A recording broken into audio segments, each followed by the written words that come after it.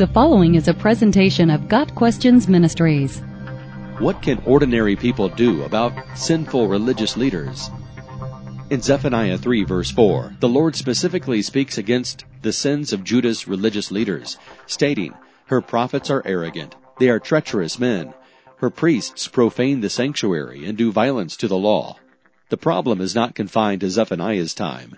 Still today, religious leaders sometimes sin and betray those they lead.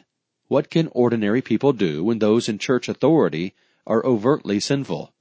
First, as Zephaniah illustrates, God knows the situation and will ultimately hold sinful religious leaders accountable for their sins. Numbers 32:23 warns the sinner that he can be sure that there will be a reckoning.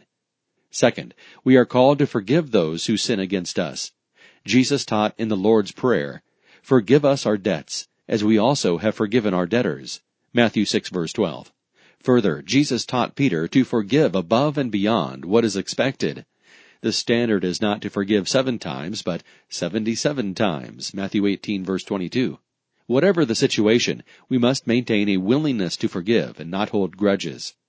Third, all religious leaders must be held accountable for their actions. Paul told Timothy that if an accusation against a church leader is confirmed, then steps must be taken to deal with the sin. 1 Timothy 5 verse 19. Those who sin are to be rebuked publicly, so that the others may take warning. Verse 20. In cases where church leaders are found guilty of sinful actions, the local church is to call out the transgressor and condemn the sin publicly. Leaders are not above the law, and accountability is important. Fourth, sometimes personal confrontation is necessary when a religious leader sins. The Apostle Paul once had to confront Peter about his hypocrisy, Galatians 2 verse 14. In this case, Peter changed his actions, leading to a better situation for all involved. Positive change, including repentance, is the goal in such cases.